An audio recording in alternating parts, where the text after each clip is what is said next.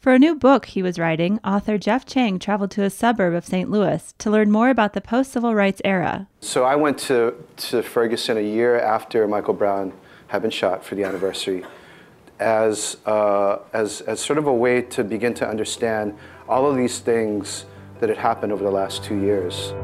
It's Aspen Ideas to Go. I'm Trisha Johnson. On the show today, Jeff Chang discusses his book, Gon Be Alright, Notes on Race and Resegregation. Aspen Ideas to Go is a weekly podcast that features compelling talks from the Aspen Ideas Festival and other events presented by the Aspen Institute. Chang has written extensively on culture and politics for outlets like The Guardian, Slate, The Nation, and The New York Times. He's a hip-hop music critic and directs Stanford's Institute for Diversity in the Arts.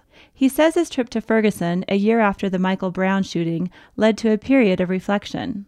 It became sort of a meditation for me on all of the questions that the movement for Black Lives has raised, I think for all of us across the country, and specifically the gap between the races on everything from premature death, right, and life expectancy.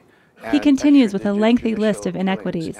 He says these unfair differences led him to explore more existential questions in his book about how to live better and how to live together. Later in the show, Chang talks about how the story Beyoncé tells in her 2016 album Lemonade parallels a Black Lives Matter belief. He explains what transformational justice is and how it's being used in pop culture. But first, Chang on his book, Gon Be Alright, at the Institute's Washington Ideas Roundtable series. He's interviewed by Jonathan Capehart of The Washington Post. When you read this book, the biggest chapter is on Ferguson, the chapter called Hands Up. Yeah. When you give a detailed look at the first few days of what happened after the shooting of Michael Brown, and it made me wonder, why isn't this a book solely about Ferguson? Well, it began as an essay that I was going to do, I thought, as an introduction to the paperback edition of my last book, which is called Who We Be, a cultural history of race in post-civil rights America. And that book is sort of about looking at visual culture over the last 50 years, how we see race, and how that's changed and not changed over the last half century. And so I went to Ferguson a year after Michael Brown had been shot for the anniversary as sort of a way to begin to understand all of these things that had happened over the last 2 years. Mm-hmm. And ended up coming back with this 50-page essay. So the short of it is that the publisher said, you can't do an introduction to a book that's going to be 50 pages. That's just like way too long. But it's a new book. And so go forth and do this in 3.5 months. And so it's the fastest book I've ever done. I took 20 years to do the first 2 books, and I took about 4 months to do this. But it became sort of a meditation for me on all of the questions that the movement for Black Lives has raised, I think for all of us across the country. And specifically the gap between the races on everything from premature death, right, and life expectancy, and extrajudicial killings, and policing and incarceration, but also wealth, income, health, all of these questions, and forcing us to think more existentially about not just these questions of gaps and death, but really life. What does life mean? How do we live? How do we live the best, and how do we live together? Mm-hmm. Now, leading up to the chapter on Hands Up, mm-hmm. I mean, once I got to that chapter, I understood the chapters that preceded it. You set up a lot of information so that when you do get to Ferguson, and you do get into the details of what happened that afternoon, that Saturday afternoon, August 2014, August 2014, that you have context. One of the chapters is Vanilla Cities and their chocolate suburbs. Another one, is diversity for white people. Can you really quickly go through and give the key points leading up to that chapter, so that for even folks who are sitting here who even have a cursory knowledge of Ferguson have a better idea of what happened? So I begin by talking about this sort of cycle of crisis that we seem to be going through around questions of race during this post-civil rights era. So I start with 1965 and talk about how, this is the peak really of the civil rights movement and the national consensus around racial justice. The last national consensus around racial justice and cultural equity, that's the last time the nation agrees that we should be putting a lot of attention on this and doing a lot of work around it. And so legislation is pushed through Congress during those years, 64, 65, and a whole bunch of judicial decisions and sort of protocols follow this sort of infrastructure of laws, of decrees that are moving us now towards equality. Well, what happens after crisis is we usually have sort of a reaction to that, right? In 65, the reaction was to pass these laws. And then there's a backlash that sets in. And in some ways, the backlash lasted for long decades. And so we arrive at, for what was me, I think, and my generation, a critical moment in 1991 and 1992. And the Los Angeles riots sort of crystallized, I think, this moment where we have to look back and say, wow, we had crisis, we had reaction, we had backlash, we had complacency, and then we were back in crisis. Mm-hmm. So that's sort of the first thing. And then you move from 1992 to 2014, to 2013 first, right? With George Zimmerman and Trayvon Martin. And then 2014 with Michael Brown, and on through now with the Movement for Black Lives. So we're in this cycle of crisis. And it seems like the language that we use, specifically the word diversity, doesn't help us to really understand what's going on anymore. And so what we've seen really is the dismantling, the reversal of a lot of the infrastructure that was created to move us towards equity and justice. That's been sort of kind of invisible. Visibly, we see in the media rainbow images of this country, right? And I was part of that. I spent a lot of time working in hip hop, and I still kind of consider myself a member of the hip hop generation. And yet there's this gap between what we see, this picture of diversity, and what's really happened, which is all of these indices showing resegregation happening. And so I wanted to kind of get at that last part, the resegregation piece in this book. Mm-hmm. And with Vanilla, what was it, Vanilla City's chocolate suburbs. It's a reversal of George Clinton, mm-hmm. Chocolate City and Vanilla Suburbs. Yeah. Right. Yeah. One of the things we know as a result of the Justice Department's report, one of the two reports on the Ferguson Police Department, is I think it was the first time that many Americans saw in black and white, no pun intended, just how much that town was still in like 1950s, where African Americans, there was one standard for African Americans and another for everyone else. They bore the brunt of a lot of sort of power from the government exacted over their lives. But it's not just in Ferguson. No, it's all across the country. And so in that particular chapter, Vanilla Cities and their chocolate suburbs, I actually start where I live, which is in the San Francisco Bay Area, where the big issue for the last 2-3 decades has been gentrification. And really, the reality of that has been the sort of huge decline of the black population in the Bay Area.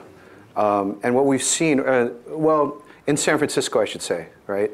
And what we've seen is that folks have had to move further and further out, and that the gap in median household wealth is about 3 times. You're talking about a white household income being more than $100,000, and for a black household in San Francisco, it's less than 30 now. And folks have been forced to move to Oakland. Oakland is now the number 5 rental market behind Washington, D.C., which for those of us who have lived in the East Bay forever, it feels crazy. And people have been forced to move even further out to Antioch, to Oakley, to Tracy, to Sacramento. The reason I actually saw this was because I'm a hip hop fan. And so in the early 2000s, you'd see these you'd hear these records from cars blasting in the street, and you'd be like, that's a great record, where's it coming from? And you'd find out that the producer lived in Fairfield, practically near Sacramento. And so it made me start thinking a lot more about the geography of race and what's happened. And so gentrification feels like too small a word these days. It centers gentry, right? It centers the wealth that's moving into the cities, and it disappears people who are displaced. But people have to move to somewhere, and so they move to suburbs with names like Sanford, Florida, and Ferguson, Missouri. Well, I mean, that gets to, you see me flipping through this book because I have it completely underlined with all sorts of information that Jeff has in it. But on this question of gentrification, you asked a question that, quite honestly, I had not even considered. And that is, gentrification has no room for the question, where did the displaced go? Instead, the displaced join the disappeared.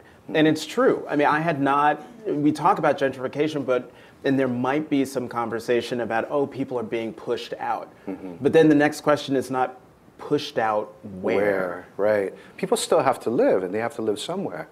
And I think that that's, in some ways, the story of what's happened in St. Louis City and St. Louis County. You know, so what we see is the desegregation order comes down in the late 60s. And so now there's an opening for folks who have been concentrated in these neighborhoods in the city, right, north of the Del Mar Divide, what they call the Del Mar Divide, to now move into the suburbs. And so they move into many North County suburbs. And what we see is, for a minute, integrated neighborhoods, integrated cities.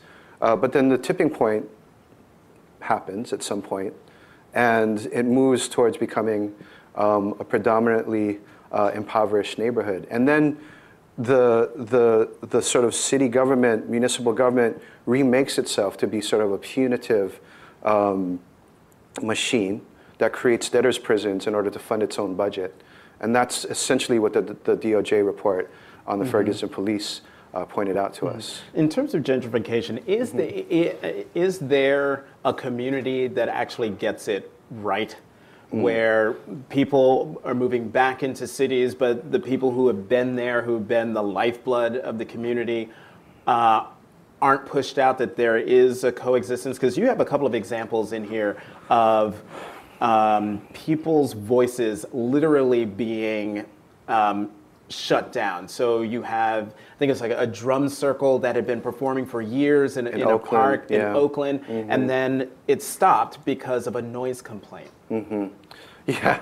So I just mentioned that Oakland is now the 5th highest rental market in the country. It's real estate folks are flocking to Oakland in order to participate in the rental boom there because of San Francisco, because of Silicon Valley. What we've seen over the last year in particular has been literally noise complaints on the rise. And so in West Oakland, folks in churches practice on Wednesday night or Thursday night for Sunday morning, right? And suddenly new neighbors who are in the areas are calling the police on the church choirs in West Oakland. At Lake Merritt, where there's been an African drumming circle, and not like sort of a drumming circle like we could talk about, but an actual drumming circle. Yeah, right? Not a Santa Cruz drumming circle, but an Oakland drumming circle. And so this drumming circle has been going on for years and years and years, and there's a strong sort of history of Afro-diasporic culture in the area.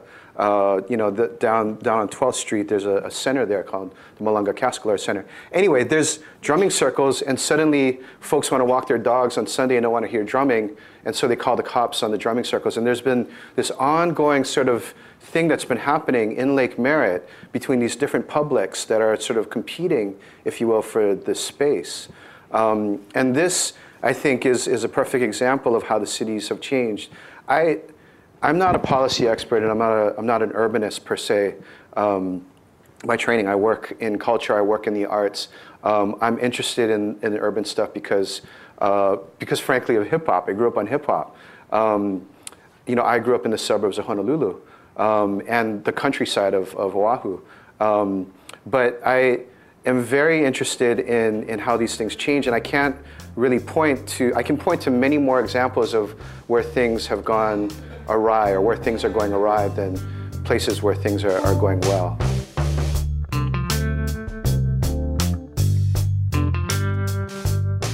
It's Aspen Ideas to Go. I'm Trisha Johnson. You're listening to a conversation from the Aspen Institute's Washington Ideas Roundtable series. Author and director of Stanford's Institute for Diversity in the Arts, Jeff Chang, is being interviewed by Jonathan Capehart of The Washington Post. So, how on earth does a kid who grew up in Hawaii, and you said the countryside or rural outside of it was in the suburbs, but suburbs. but my grandparents lived on the windward side, what they call countryside. Yeah. So how on earth do you get into hip hop? Through culture. It's really through culture. What was it about hip hop that attracted you, that drew you?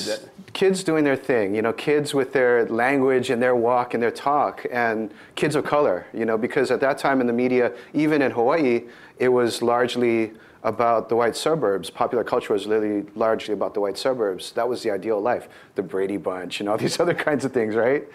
Eight is enough, all of that, right? And so this was like, wow, this is something that I can relate to. And I, just like a whole bunch of other kids, heard Rapper's Delight and just wanted to learn all the lyrics to it, in our school. No, I'm not going to try to rap it. Is that what you're going to ask? Yeah, uh-huh. No. Come on, just say you could. No, I'm not. I'm not a rapper. I'm a DJ, actually, yeah.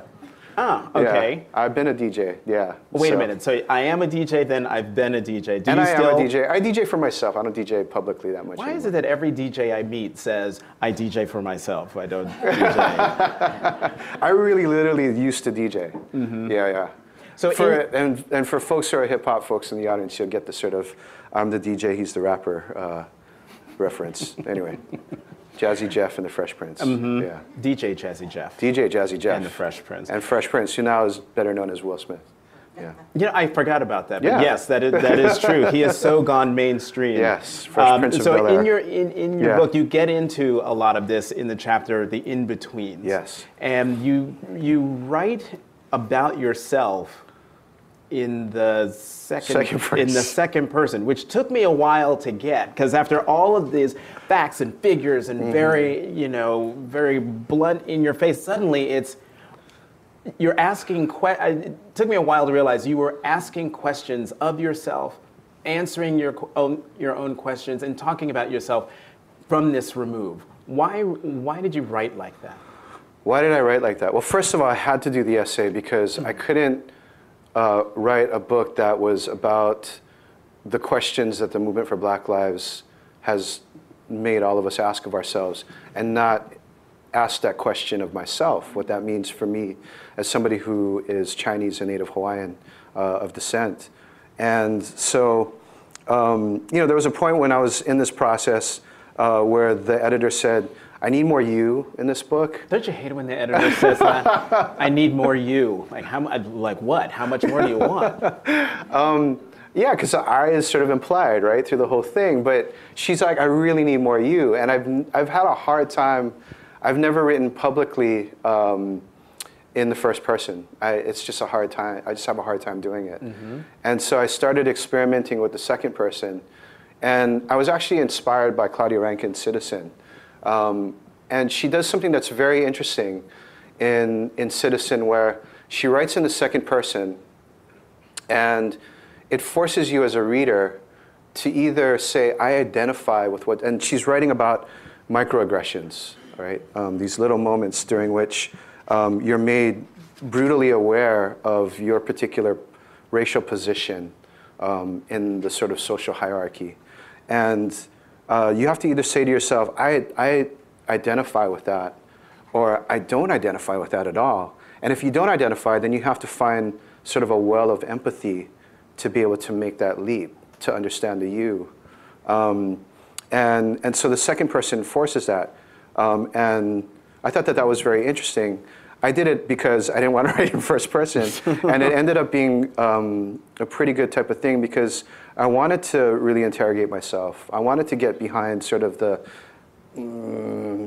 my sort of political public types of opinions and get into the ambivalences that are there in the Asian American Pacific Islander experience of being in between black and white in the sort of American racial hierarchy. And before you get to the in-betweenness of that chapter, you start out by talking about your childhood in Hawaii, how it wasn't until you came to do you call it the continent? The continent. Yes, here. Right. Well, people call it there's a great poem, actually, that was written by a local guy in Hawaii that ended with the line, Hawaii's not the mainland. Like, I mean, America's not the mainland, Hawaii is, or something like that. I just really killed the beauty of his poem. But we used to call it the mainland, right? We used to call it the mainland, but like Hawaii's the mainland for us.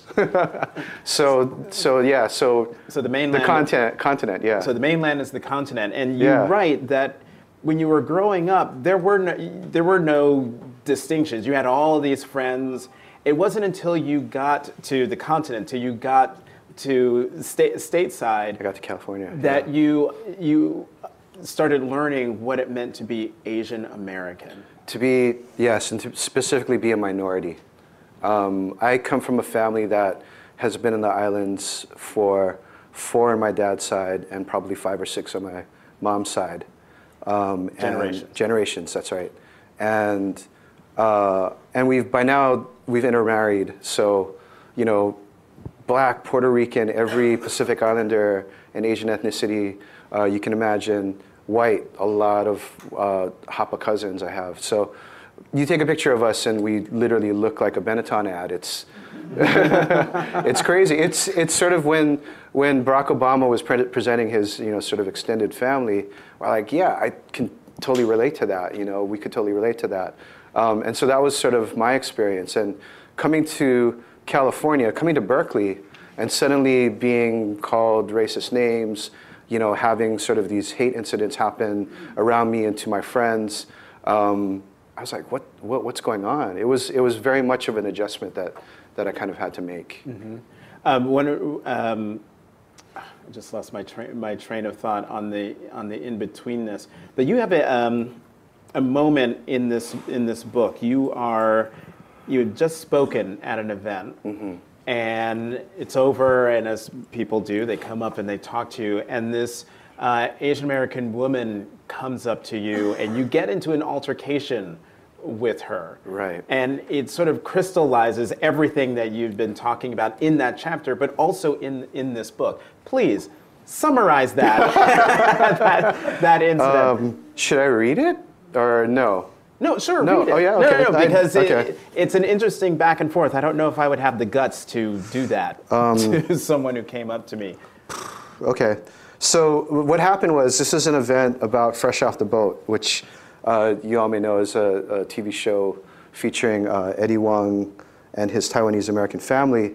And so the question comes up about cultural appropriation, and I instead kind of, sort of judo it and jujitsu it into a sort of a... Because you didn't want to talk about it. The appropriation question I think is a really important question, but I wanted to talk about Asian Americans' role in resegregating, the Bay Area.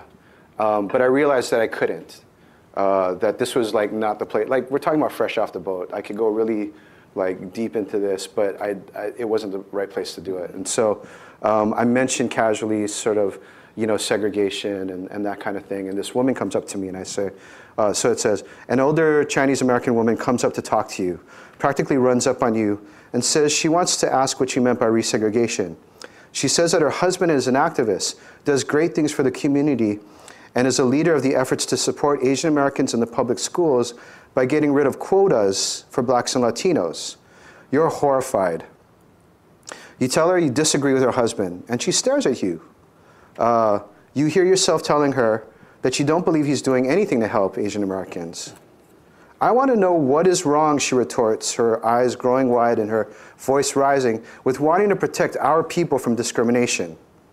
It's over. You want to walk away from her at this point. You want to walk away from being Asian American.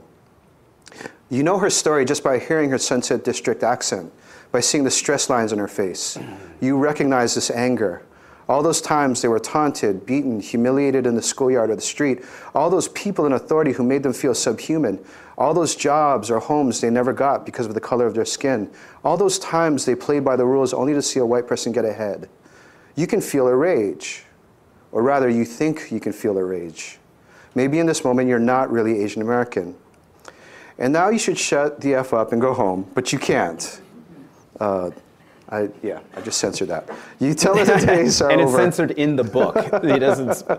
When Asian Americans should think only in terms of their self-interest. That Asian Americans ought to think about what it means to fight for justice and equity for all. You ask her quite loudly and quite rhetorically if she wants to defend a public school system in which the resources are allocated disproportionately to Asian Americans. Is that what she wants? Because if that's what she wants, that's not your idea of an equal and just society.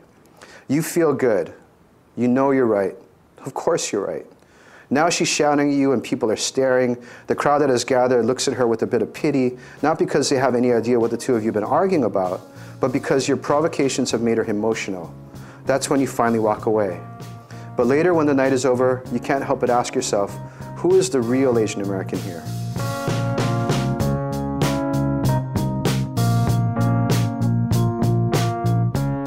Jeff Chang reading from his book, Gon Be Alright, Notes on Race and Resegregation. It's Aspen Ideas to Go. This episode features Chang in an interview with Jonathan Capehart, a columnist for The Washington Post. Capehart continues. For me, reading that section, that vignette, I found myself thinking, I don't know, who's right? Mm-hmm. I mean, should she be getting so upset? Well, why shouldn't she be getting upset? She thinks that she and her husband are doing the right things for their children and for their community. How it doesn't sound well. It doesn't. From that, you didn't bridge the divide. Mm-hmm. If you had to, if she were here, is she here? If she were here, if she were here today, is there anything you would say to her differently than you did in that moment? A lot. I think I would do a lot. I think, I know how I feel about these kinds of questions. I was staunchly against the lawsuit to overturn the consent decree that desegregated this particular high school, Lowell High School.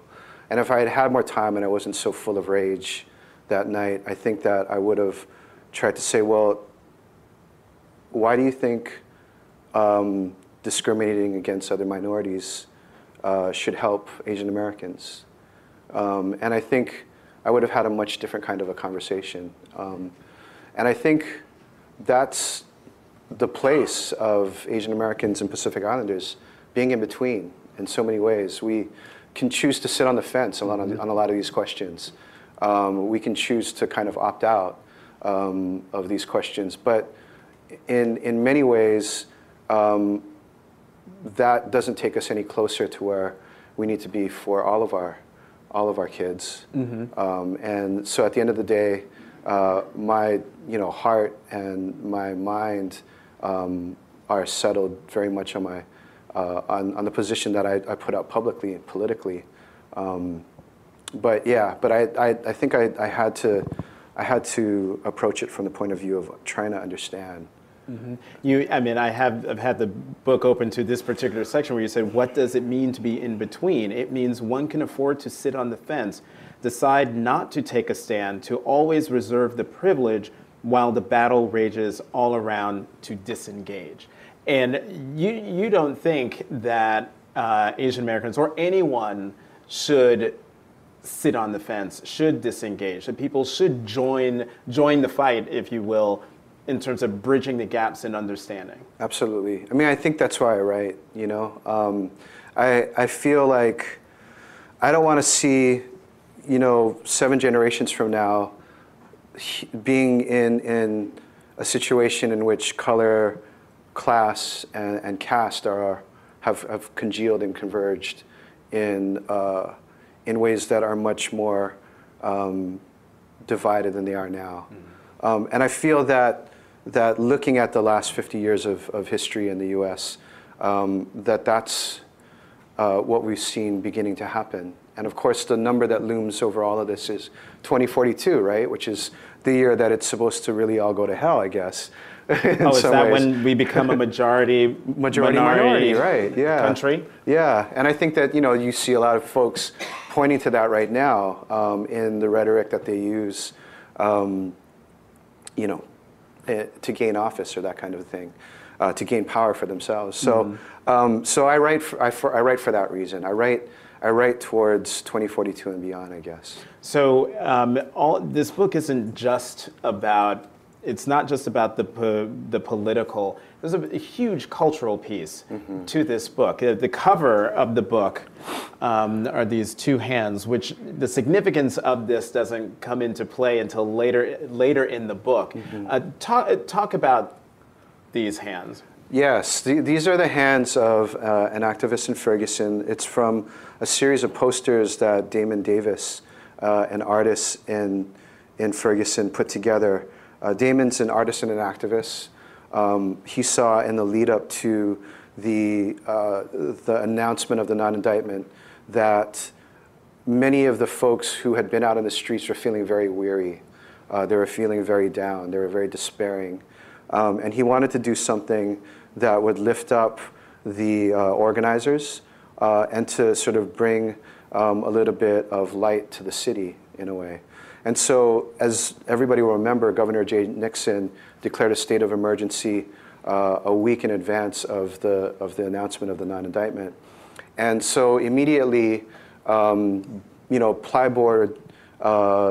went up on all the windows on West Florissant in Ferguson, the main business road. And so what Damon did with the help of a bunch of folks was to take pictures of the hands of white, black, young, old organizers, and with their hands up like this against a white background to make these huge posters.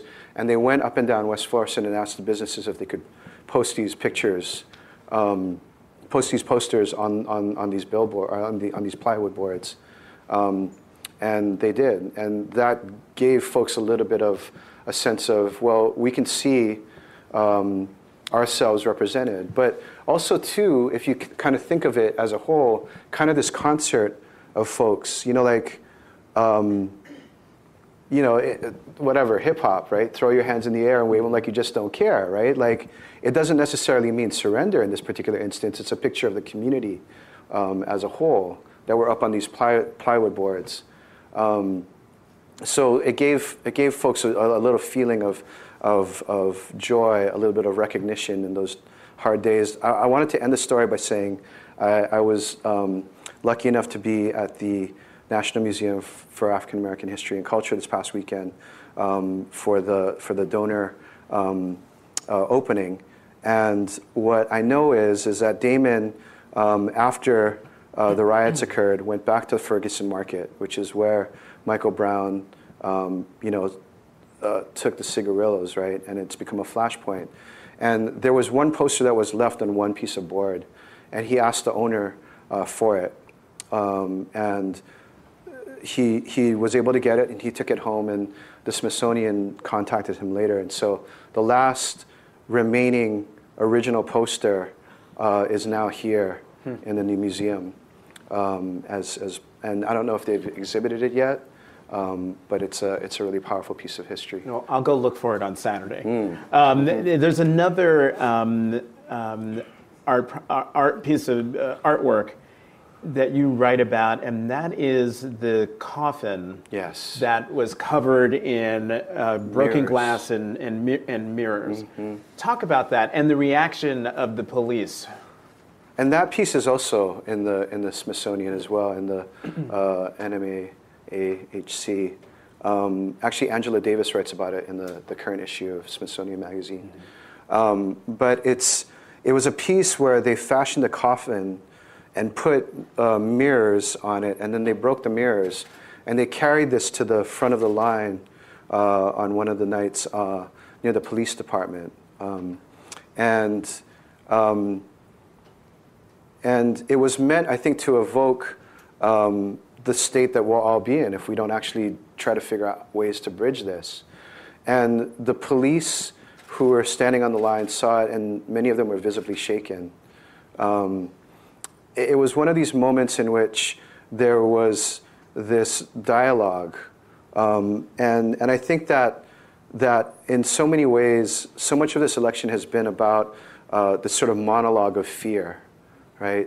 And here was a dialogue that had been opened up by a piece of art, that fears can be transformed, that they can be shared and transformed into a different kind of way of understanding things. And I think that that's what the coffin, which was put together by DeAndrea Nichols, as well as and she had a group of artists in St. Louis and Ferguson help her put it together.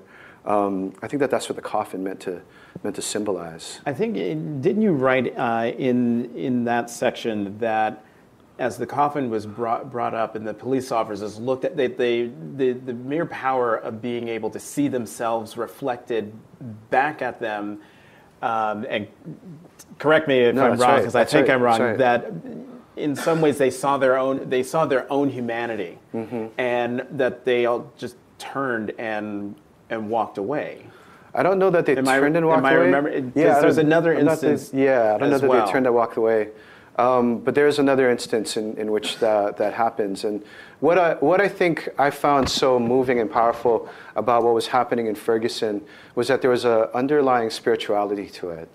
And the idea was, if the police and the state are going to continue to escalate the situation, that what we've got to try to do is to figure out ways to de-escalate and to take care of ourselves and to bring us back and to draw us back into understanding of ourselves as a community that's got to work these questions out.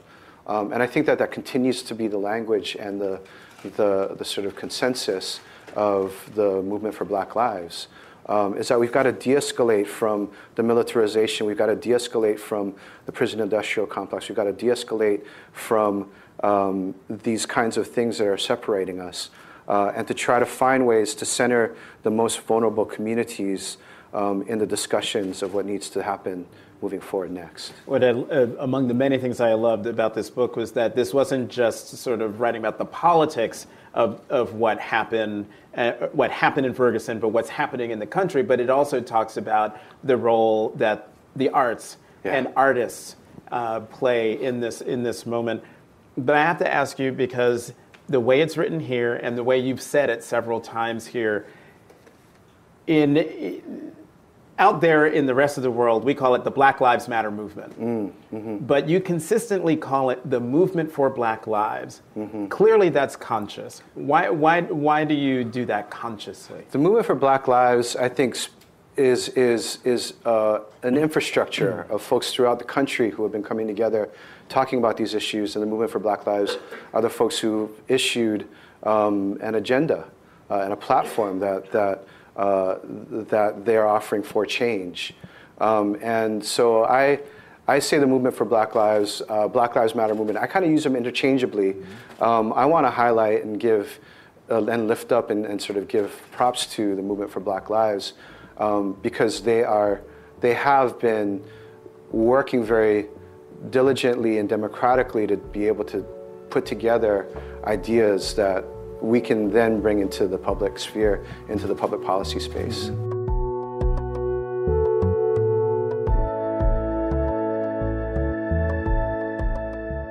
You're listening to a conversation between writer and hip-hop music critic Jeff Chang and columnist Jonathan Capehart. Their discussion was held in mid-September in Washington, D.C. Here's Capehart. Okay, I want to pick a bone with you. We talked about it. We talked about it earlier, but we have to. Let's totally do it. We have to put it out there. Yeah. So, and it's not the hands up. It's respectability politics. So, whenever I've written about Ferguson, Black Lives Matter movement, anything related to President Obama and what he has or hasn't done for the African American community, someone, more than someone, a whole lot of people will come back at me on Twitter talking about, you're just operating with that brand of respectability politics.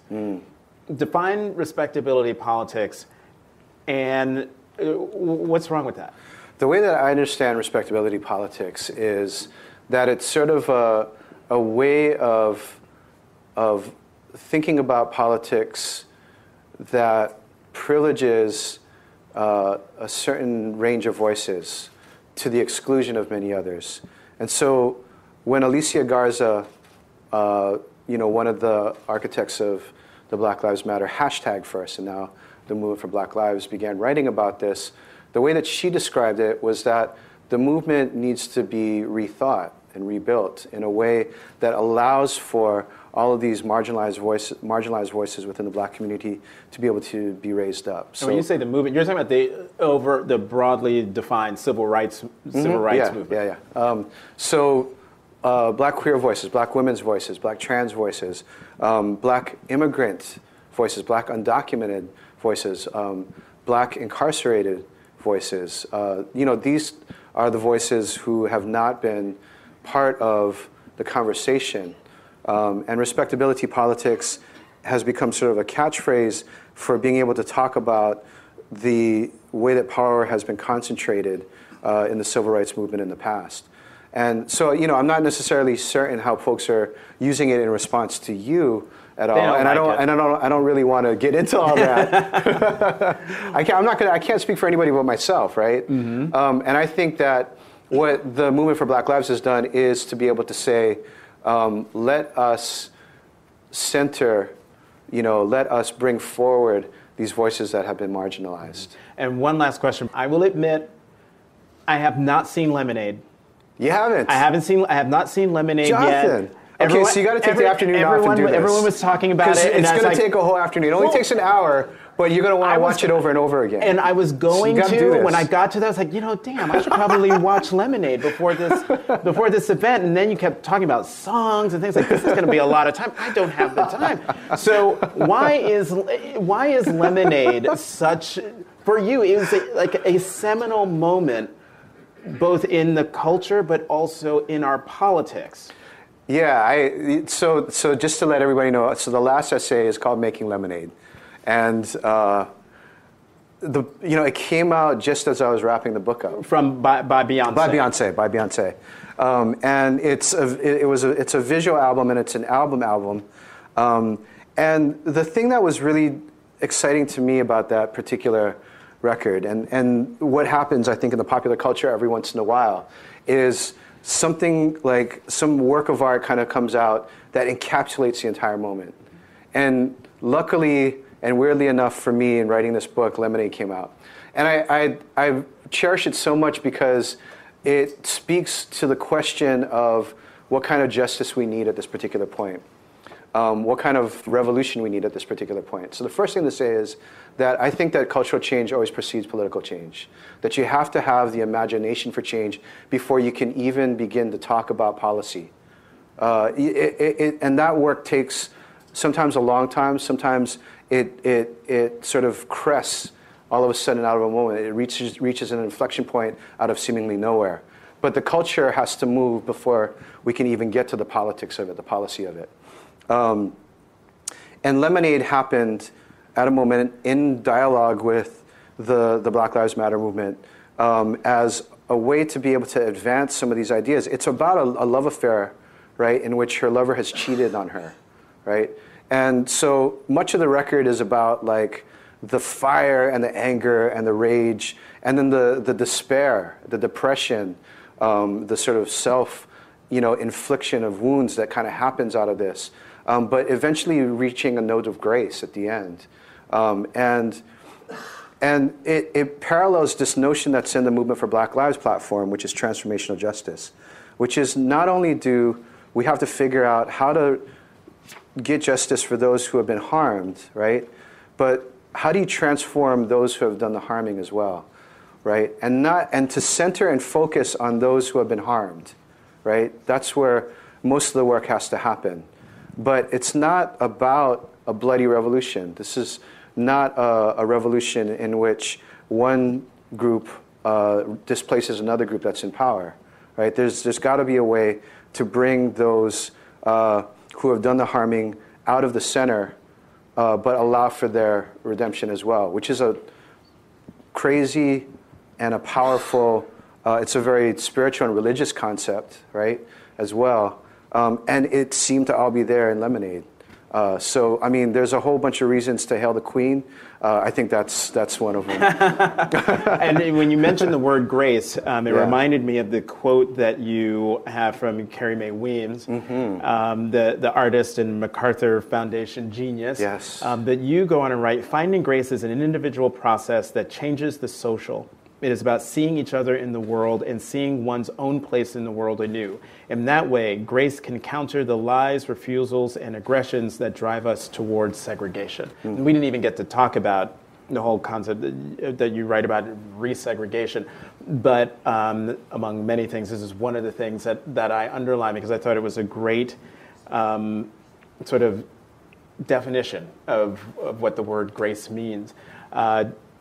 Jeff Chang, you've been terrific. I want to throw this out.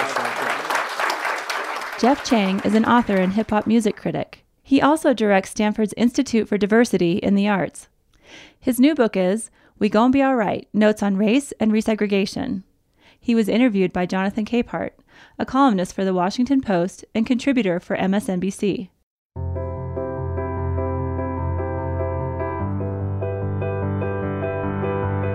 Make sure to subscribe to Aspen Ideas to Go on iTunes or your favorite podcast app. And please take a minute to rate us. It helps other people find our podcast. Follow the Aspen Institute year-round on Twitter and Facebook at Aspen Institute. Today's show was produced by Marcy Krivonen and me and recorded by our team at the Aspen Institute. I'm Trisha Johnson, editorial director of our public programs. Thanks for listening.